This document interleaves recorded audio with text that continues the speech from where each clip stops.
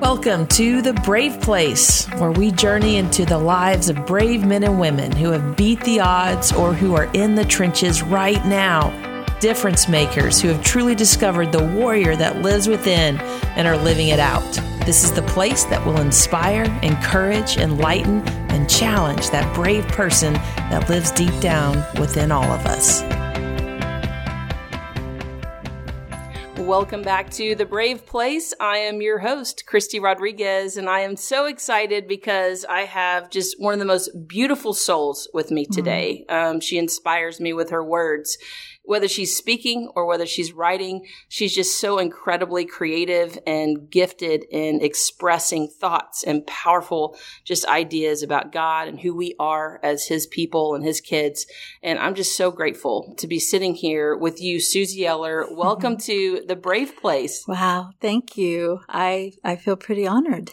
Just so people know that are listening, I know it's COVID season. Just so you know, we are being safe. We are. Suzie is about, 8 feet away from me? I am. I promised her we would make sure we stayed away from each other. We've got cords strewn across the stage. And we're trying to be, proactive during Rona COVID-19, which freshman 15, I believe the 19 in COVID is COVID-19 because yes, all the way. I put on about probably 19 pounds, maybe not that many, but it's getting close. I'm doing the same. Well, truly, there is no other year like this year where we need some joy in our lives. And Suzie just came out with a book. It just hit the shelves. It is called JoyKeeper. And who doesn't want that? First of all, what made you even want to write a book about joy? You know, what's going to be funny is that it's actually sorrow. Oh, man. That caused me to write a book about joy. I didn't realize as I walked through a incredibly difficult year that my version of what joy was a little off, because sometimes we tie joy to circumstances or how we feel in a given moment. But when you're in a place to where every time that you take a deep breath and think, it's going to be better now, and then you realize it's not, that's a place of sorrow. And yet biblically, we see that sorrow and joy waltzes together. And so I discovered an entirely different way to look at joy and also to live a life marked by joy. And out of this came this book, not knowing that I was going to live this yet another year once I turned it in. Well, and we're going to talk about some of that too. And I really can't wait for listeners to hear what you're going to share just about your own personal moments of sorrow.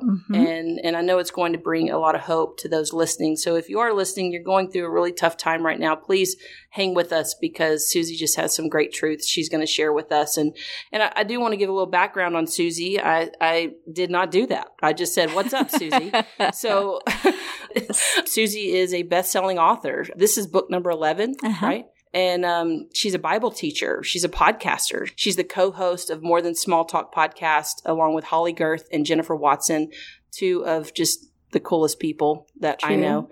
And this popular podcast reaches women all around the world. It's a part of the KLRC podcast network, which is also The Brave Place. We are part of that same network. Suzie served with Proverbs 31 Ministries for 14 years as a writer and a speaker. She has been featured on numerous media outlets such as Focus on the Family, 100 Huntley Street, Aspiring Women, K-Love, Daystar, and many others. Suzie has been married to Richard for 40 years. She is a mom to 3 grown children and their spouses. She's in love with 6 littles who call her. I really, really am. They call you what, Gaga? They call me Gaga. Yeah, it's not where we started, but it's what they gave me. So whatever they call me, it's awesome. It's whatever they want, right? Yeah. Spoken like a true Gaga. Suzie's favorite things to do are hiking and kayaking. That's what I'm talking about. Or dancing to the music at the farmer's market with her littles. Yeah, watch out. Because I don't have moves. I have desire. I feel you, girl. I am the same way.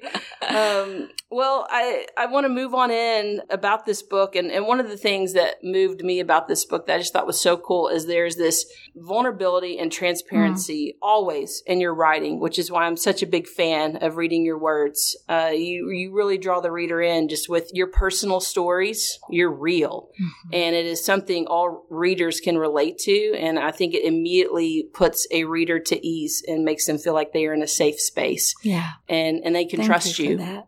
Yeah. And what you're saying. And so that to me is already just such a gift in and of itself. But you take it a step further in this book, JoyKeeper, where you have these pause moments where you encourage the reader to reflect on what you've said and really dig deep within their own hearts about where they are. It just really sets up this roadmap for healing. I've read it twice because there are so many jam-packed truths throughout. One of the things you say in your book, you say joy is more than a feeling. Mm-hmm. It's a knowing. Yeah. So can you unpack what you mean by that statement? Sure. I think that there's a lot of pressure put on us, and sometimes we put that on ourselves, and sometimes others put it on us to always feel a certain way. And we tie that with being godly or faith-filled. And, as I look through Scripture, I see time after time after time where the Lord acknowledged the feelings, which I love. So they matter to him. But then he helped them step into what they knew. Think about Jesus standing outside the tomb with two sisters, and their brother is dead. Now listen, he knew that in the next half an hour, let's say, that Lazarus is going to walk from that tomb. But what does Jesus do? Even knowing the outcome, he wept with them. Yeah. He stepped into the midst of how they felt. He saw their grief. He acknowledged their loss, and he wept with them. That's our right. Jesus. That's right. And he also said, as he stood with the disciples who were grieving because he was about to leave, and he said to them, I am praying that you will have my joy, and that my joy will be made complete in you. And he said that by starting out, though, I know that you're sad. And I'm paraphrasing, but I see your grief. I see your loss. I see your uncertainty. I'm speaking to you. I'm speaking over you these words that you may have my joy, and that my joy, not the world's joy, not joy tied to your circumstances, but joy that is so deeply rooted, deeply grounded in who I am, that in the midst of some of the hardest places of your life, joy is birthed through sorrow. You're launched through sorrow. You find destiny and purpose through sorrow. I'm going to walk to a cross in sorrow, and yet all of humanity is going to be freed, and there will be joy because of that. One of the greatest definitions that I saw as I began to study this, and it is that joy is when we consciously walk into God's love and care. Consciously. We consciously walk into God's it's a love conscious and effort, care. Yes. A decision, a choice. And I have to say that in this last year, Christy, I never want to put myself out there as, man, I have all the answers, or I knew exactly what to do. It was a hard year. Yeah, and that's the year you called Scarred. It was the year I called Scarred. Tell us about that. Sure. And then we'll talk more. I walked into another year of craziness after. But so it just felt like that the enemy was swinging wildly at everything that I held dear, everything I loved. I had a daughter that found out that she had breast cancer, and I was a breast cancer survivor at the time. I was in my early 30s also when I found out I had it. And so I walked through that with her. And it's different when it's you as opposed to your child. Grown, not grown. And suddenly I'm on this place to where I'm just looking at her while she sleeps and after she's gone through surgery and she's going through all that she's going through. And I'm just in such a place of hope and trust and grief and loss and sadness that she's having to walk through what I had to walk through at her same age. But she got better, and the news was good, and we were on the other side of that. And then I went in one day, just a regular appointment, and they saw this little place on my arm. It was no big deal, except for it was melanoma. And I just remember when they took like a 4-inch chunk out of my shoulder, and it looked gnarly. Like I really earned some stripes there, because it was such a ugly, big, huge, massive scar. But I just thought, man, there's other places on my body that a 4-inch reduction would have been so much better. But I went through that, and I went through surgery, and then when I went in to get those stitches out, I remember the dermatologist taking this blinding light and putting it on my face. And he said, hey, I think I see something. Back to surgery. More stitches, more scarred. And all of that, I got on the other side of that. And then I thought, okay, this has been a tough year. Mm-hmm, mm-hmm. But look, we're on the other side of it. Things are great. Mm-hmm. Awesome. And one night, my husband and I were just hanging out with friends, and this was pre-COVID. And my husband got a phone call, and it's not unusual. He's a counselor, so he went upstairs. But he stayed up there a long time until after our friends left. And he came down and asked me to sit down. And our son had called to say that he was in a desperate place. We had no idea. Mm-hmm. From the outside looking in, things were great. His marriage was successful. His, business was successful. Mm-hmm. But he was in a dark, dark place. Mm-hmm. And that started months and months. And it's still going on today, in the sense that he is such a miracle, and it'll be his story to share one day. Mm-hmm. But miracles are often birthed in the trenches and in the muck and the mire and the hardest places and tears. Mm-hmm. And I found myself in a place where I just got angry at the enemy. Mm-hmm. It's like, you got to back up. Yeah. You got to get off my family. Yeah. Get off me. That's one thing. But get off my family. Right. And I found myself laying on the carpet just wailing before God and said, I don't understand this. Mm-hmm. I don't know how to fix it. I didn't see this coming. Mm-hmm. Cancer's hard, but addiction is a whole different story. Mm-hmm. And I'll just throw this in too, just because I want to be very vulnerable with your listeners. The one thing that I had asked God for is that I could give my children something better than I had been given. Mm. And I wanted to be a good mom. And I tell you how the enemy attacked me during this time, because it wasn't my battle. It was my son's battle. Mm-hmm. But addiction hits a whole family. Sure. Absolutely. And I remember laying there and the enemy just speaking lie after lie after lie. But if you were a good mom, this wouldn't have happened. Mm. How can you be a good mom and not know? Mm. And I was just in this place of such assault, and had to turn around and come back at that with truth and say, listen, God loves my son more than I ever did. And I love him with my whole heart. Mm-hmm. And I'm going to trust him. And I know I'm not big enough to fix this. Mm-hmm. Mm-hmm. And this is going to be blind faith in so many ways. Mm-hmm. And it's going to be messy and hard. And there's consequences that he is going to walk through. But I'm going to trust God. Mm-hmm. I'm going to. Mm-hmm.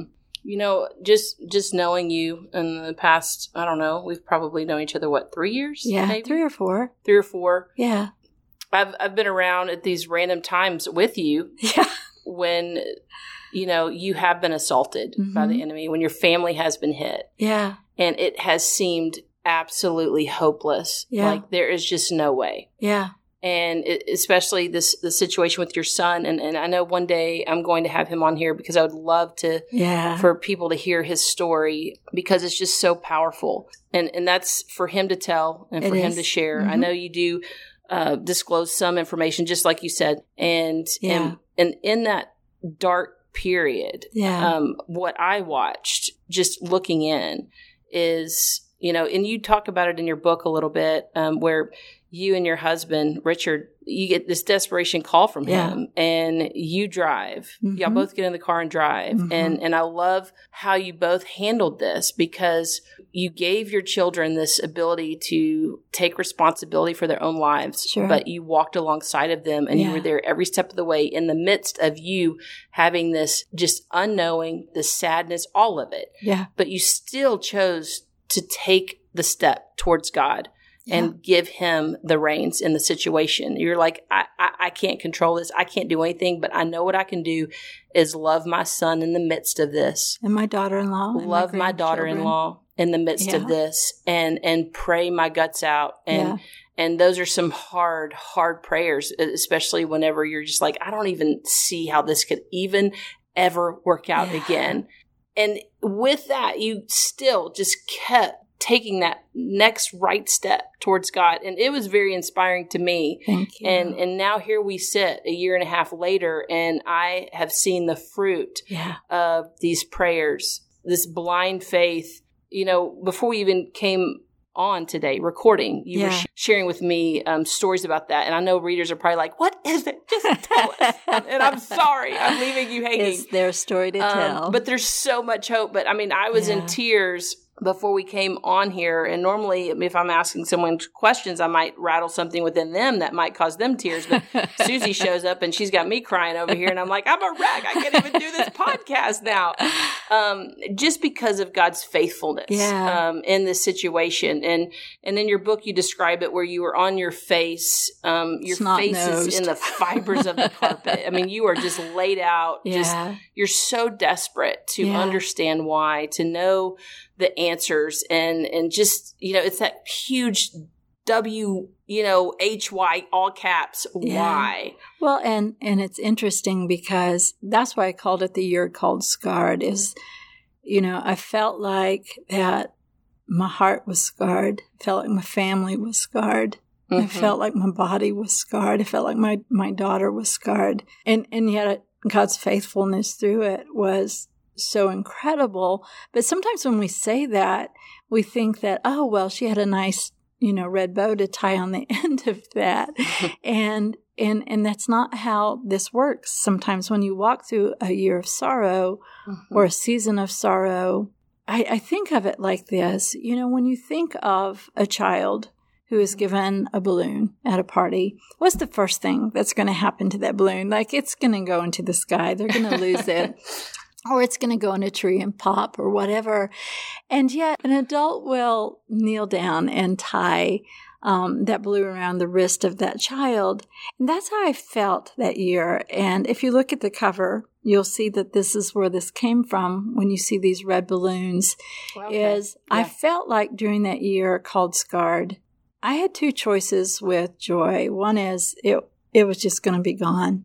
It was just going to fly away, be gone. Or I was going to try to hold on and manufacture it in such a way that I just pop it, you know.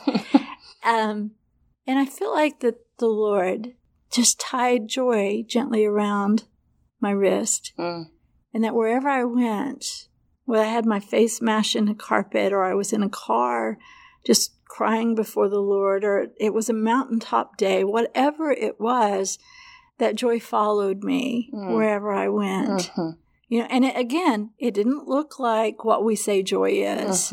This was deeply rooted, deeply grounded joy that was tied to a source bigger than me. It was the reality of God's goodness in the midst of bad places. And so that's in my head. That's how I came to see it. Is that, Lord, right now, as far as my circumstances, there is nothing good about them. But the reality of your goodness in the midst of this, that's my source. And Jeremiah talks about this. It says that when that tree is, you know, that the heat comes and the drought comes, but because the roots are in the water, that not only, I love this, not only does the tree live and the tree have green leaves, but the tree is fruitful. And that's a huge distinction. It's not just that, man, we're hanging in there and we're going to live and we're going to survive. White knuckle it. We're going to look like a little twig at the end of it. But not only are we going to have those green leaves, but because of the source, we're going to be fruitful in that season. And it may not look like what you think it's going to look like, but you're going to be fruitful. When you describe just that fruit, I think about in my own life, just the most difficult times that I have faced, whether it be in my alcohol addiction, any kind of addiction I've dealt with, just sexual sin in and of itself. I look at today and truly I feel like I'm walking around, I don't even recognize that person anymore. And there was so much sorrow and despair in the midst of that, in the fight of that. But all along, God was working and shaping and molding me and transforming me. And so I see the fruit of that. And I think he will continue to do that in the next mountains that come in front of me. And I think that's true for all of us. And there is always going to be another mountain. There's a song, it's Refining Fire, but it just talks about how we are constantly being refined by the Lord. And he does it in all these unique ways, and we hate the refining. But if we can come to this place where we welcome it and we treasure the refining because we know, man, the fruit and the power that's going to be a result of this is just so worth it. What if we walked in our pain and just said, thank you, Jesus. I know there's going to be light at the end of the tunnel. I trust you. Thank you, Jesus. You are refining fire in my life. You are doing this. And I just see that so apparent in your life. And it's amazing to sit here with you today and just see the fruit from those trials, your daughter, your own trial, your son and daughter-in-law. And it really is remarkable. So much that I, was crying before we even started the interview. Now, getting to the root more of this knowing aspect, because you're talking about this undercurrent of knowing in the midst of the trial. And I have this picture in my head of someone, floating down the river and you can't see the current underneath them, but it keeps them moving. And that's what I feel like God does for us. He's this undercurrent that keeps us moving in the midst of the rapids, right? Which leads me to my next question, because obviously when I listen to you and other people listening, they hear a woman who knows who she is. When someone says, well, I hear all this, like you're still speaking in faith, because you are. You're still speaking in faith. But there's someone that feels so hopeless. She's like, I can't even, rattle out those words right now. They're like, I don't know how to get to that level of depth of knowing where, so how do you get to that place? Well, first of all, I just want to say there's many times where I don't know, just to put that out there. Yeah.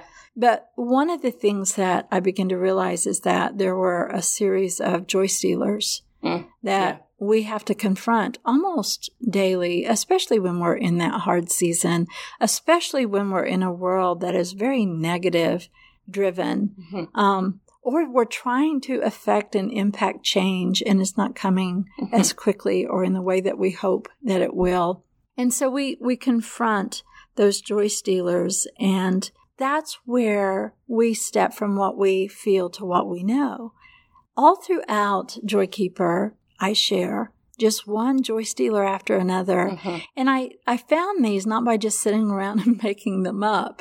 I did it first by living it, but I also invited people in because we all have different joy stealers. We all have different things that can knock us down. And I began to talk with friends and with women and just say, what gets in the way of joy? And it was amazing the amount of traps that an enemy who wants to take our joy throws in our way. And so for me, when I think about being sad or angry or confused or frustrated or despair, I want to acknowledge that feeling and say, Lord, this is how I feel. And that matters to you. But God, this is what I know. That's right. This is what I know. I know who you are. I know who I am because of you. I know that you have a plan for my life, and it's not tied to my daily circumstances or a season that I didn't ask for. I know that you care. I know that you're a shelter. I know that you are God and I am not. I mean, there's so many things. And in the book, I brought it down to 6 of those knowings so that when that moment comes and we're feeling a certain way and our feelings are big, we confront those joy stealers that try to take us down so that we can step into what we know and live a life marked by joy. And I just want to say something really quick, Christy. When we look in the book of Acts, we find the early church, they're under persecution. They don't know from day to day what life is going to look like. They don't know from day to day whether they're going to have what they need or where they're going to sleep. They also have lost a lot of stuff that really mattered to them, people, because they're now living a different faith than the one that maybe is acceptable to those they love. And yet, in the midst of this, I love this, and I believe it's Acts chapter 5, where onlookers are looking in at this body of believers who are ordinary people and saying, I don't know what it is that they have, but they have something, and we want it. Yeah. And that drew in thousands of people. I think that is so powerful and such wisdom. I just want to ask you personally, like, is there a specific joy stealer in your own life that keeps cropping its ugly head up, that you keep seeing and you keep combating? Like, you know, the word says Satan is the accuser day and night. And so he knows our weaknesses and he does. He starts firing at that every chance he can. So what is a joy stealer that you feel it keeps showing up? That if I don't hold up the whole world, that somehow everything will fall apart. Like it's on your shoulders. It's on my shoulders. It's on my shoulders. It's my job. And that's impossible. That's absolutely impossible. And so I meet that with the JoyKeeper, that when I set down any assignments that are not mine, I'm free to fully step into those that are. I love that. In your book, you mention the words chalk line faith. Yeah. At first I thought, what are we, it's like a dead body? Like, what are we talking about here? Yes. And so tell me what you mean by chalk line faith. I do mean a dead body in a sense, because it is absolutely dying to all the things that you think you need to do.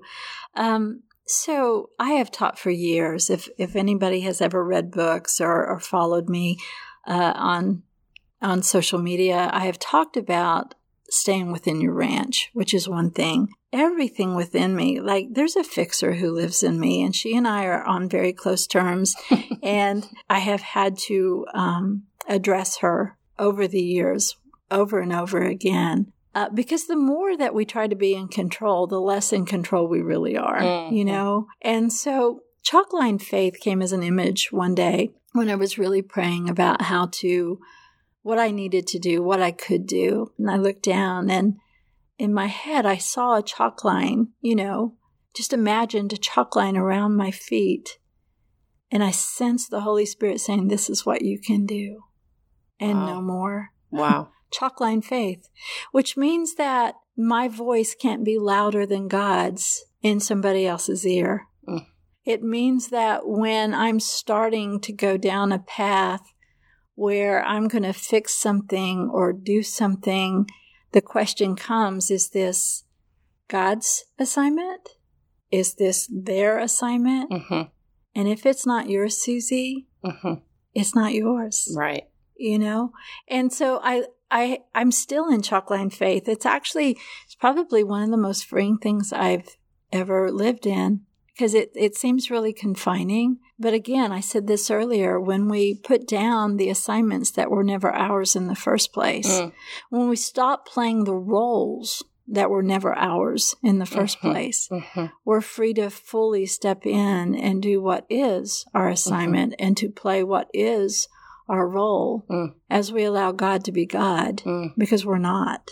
And I think sometimes we get confused on things that are good. Yeah. We immediately think, well, that's from God, or that's of God, or I should keep doing this because this is good. Sure. And so I think I really appreciated that you brought this up in the book, because in my own life, I've had to say no to some things that I'm like, wow, that's that feels like it might be from God because it's just so good. And when I reevaluate it, I'm like, I don't know that it is. No. Even though it's still good. Yeah. And so there is something there that we need to be able to discern, especially in the society we live in where we're able to juggle and we can talk to 18 different people in 5 minutes through our texting, through social media.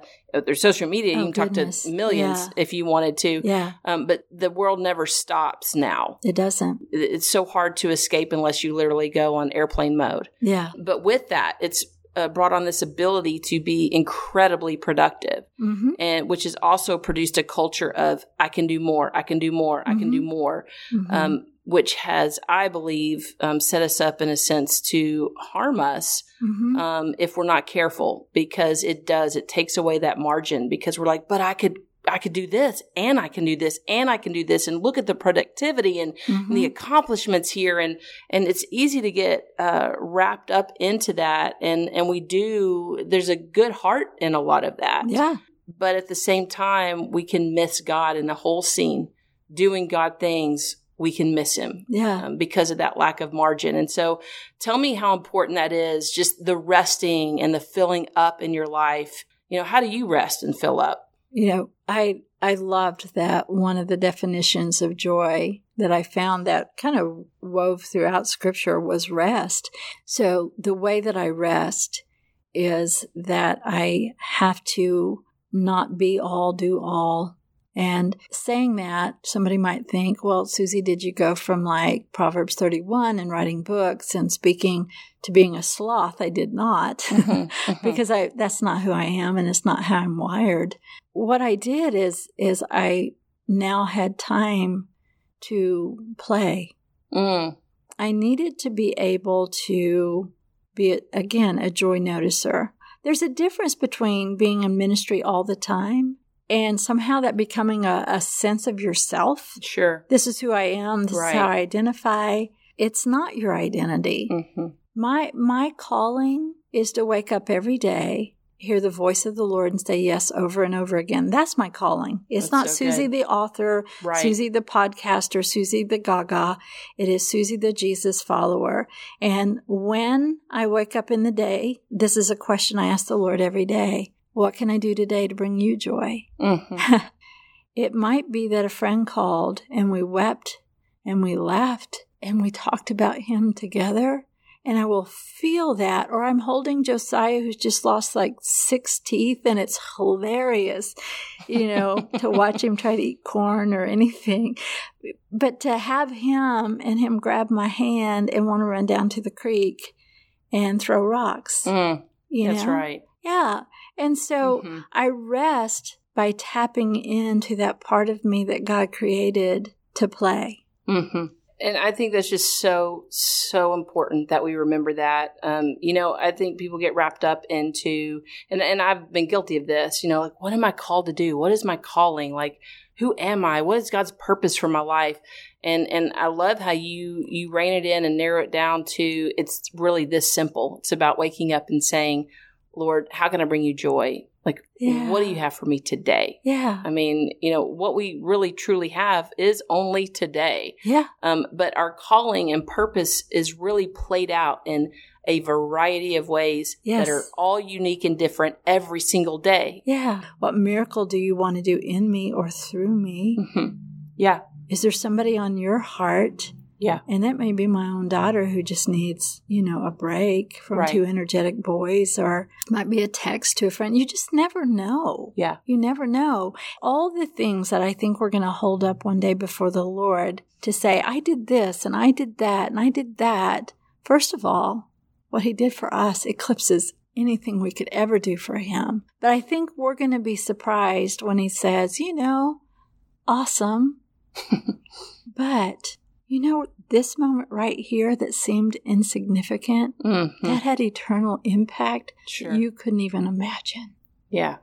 Yeah. No, I think, it's in the little things, the everyday little things that we overshadow, like where we say that's not a calling, but actually it is the calling. It is the calling. That is it. Listen to his voice daily. Yeah. Say yes over and over again. We had someone drop I was going through a hard time. They didn't even know it. Yeah. They dropped these little cupcake things. My favorite kind of cake. It's, oh my gosh. Those bundt thinking about cakes it, I got to leave. I just got to get off this podcast right now. See, I know what you're talking about, and suddenly, like, I'm very hungry for cake because I know exactly what you're talking about. But it's in those little bitty moments. Yeah. Someone drops my favorite nothing bundt cakes. I'm just going to throw it out there. They're called. I knew exactly. There's nothing that tastes like they are the pinnacle so good. of, And so shout out to Nothing Bundt Cakes. Just shout out to them right now. They're not paying me for this. They don't have to. They're not.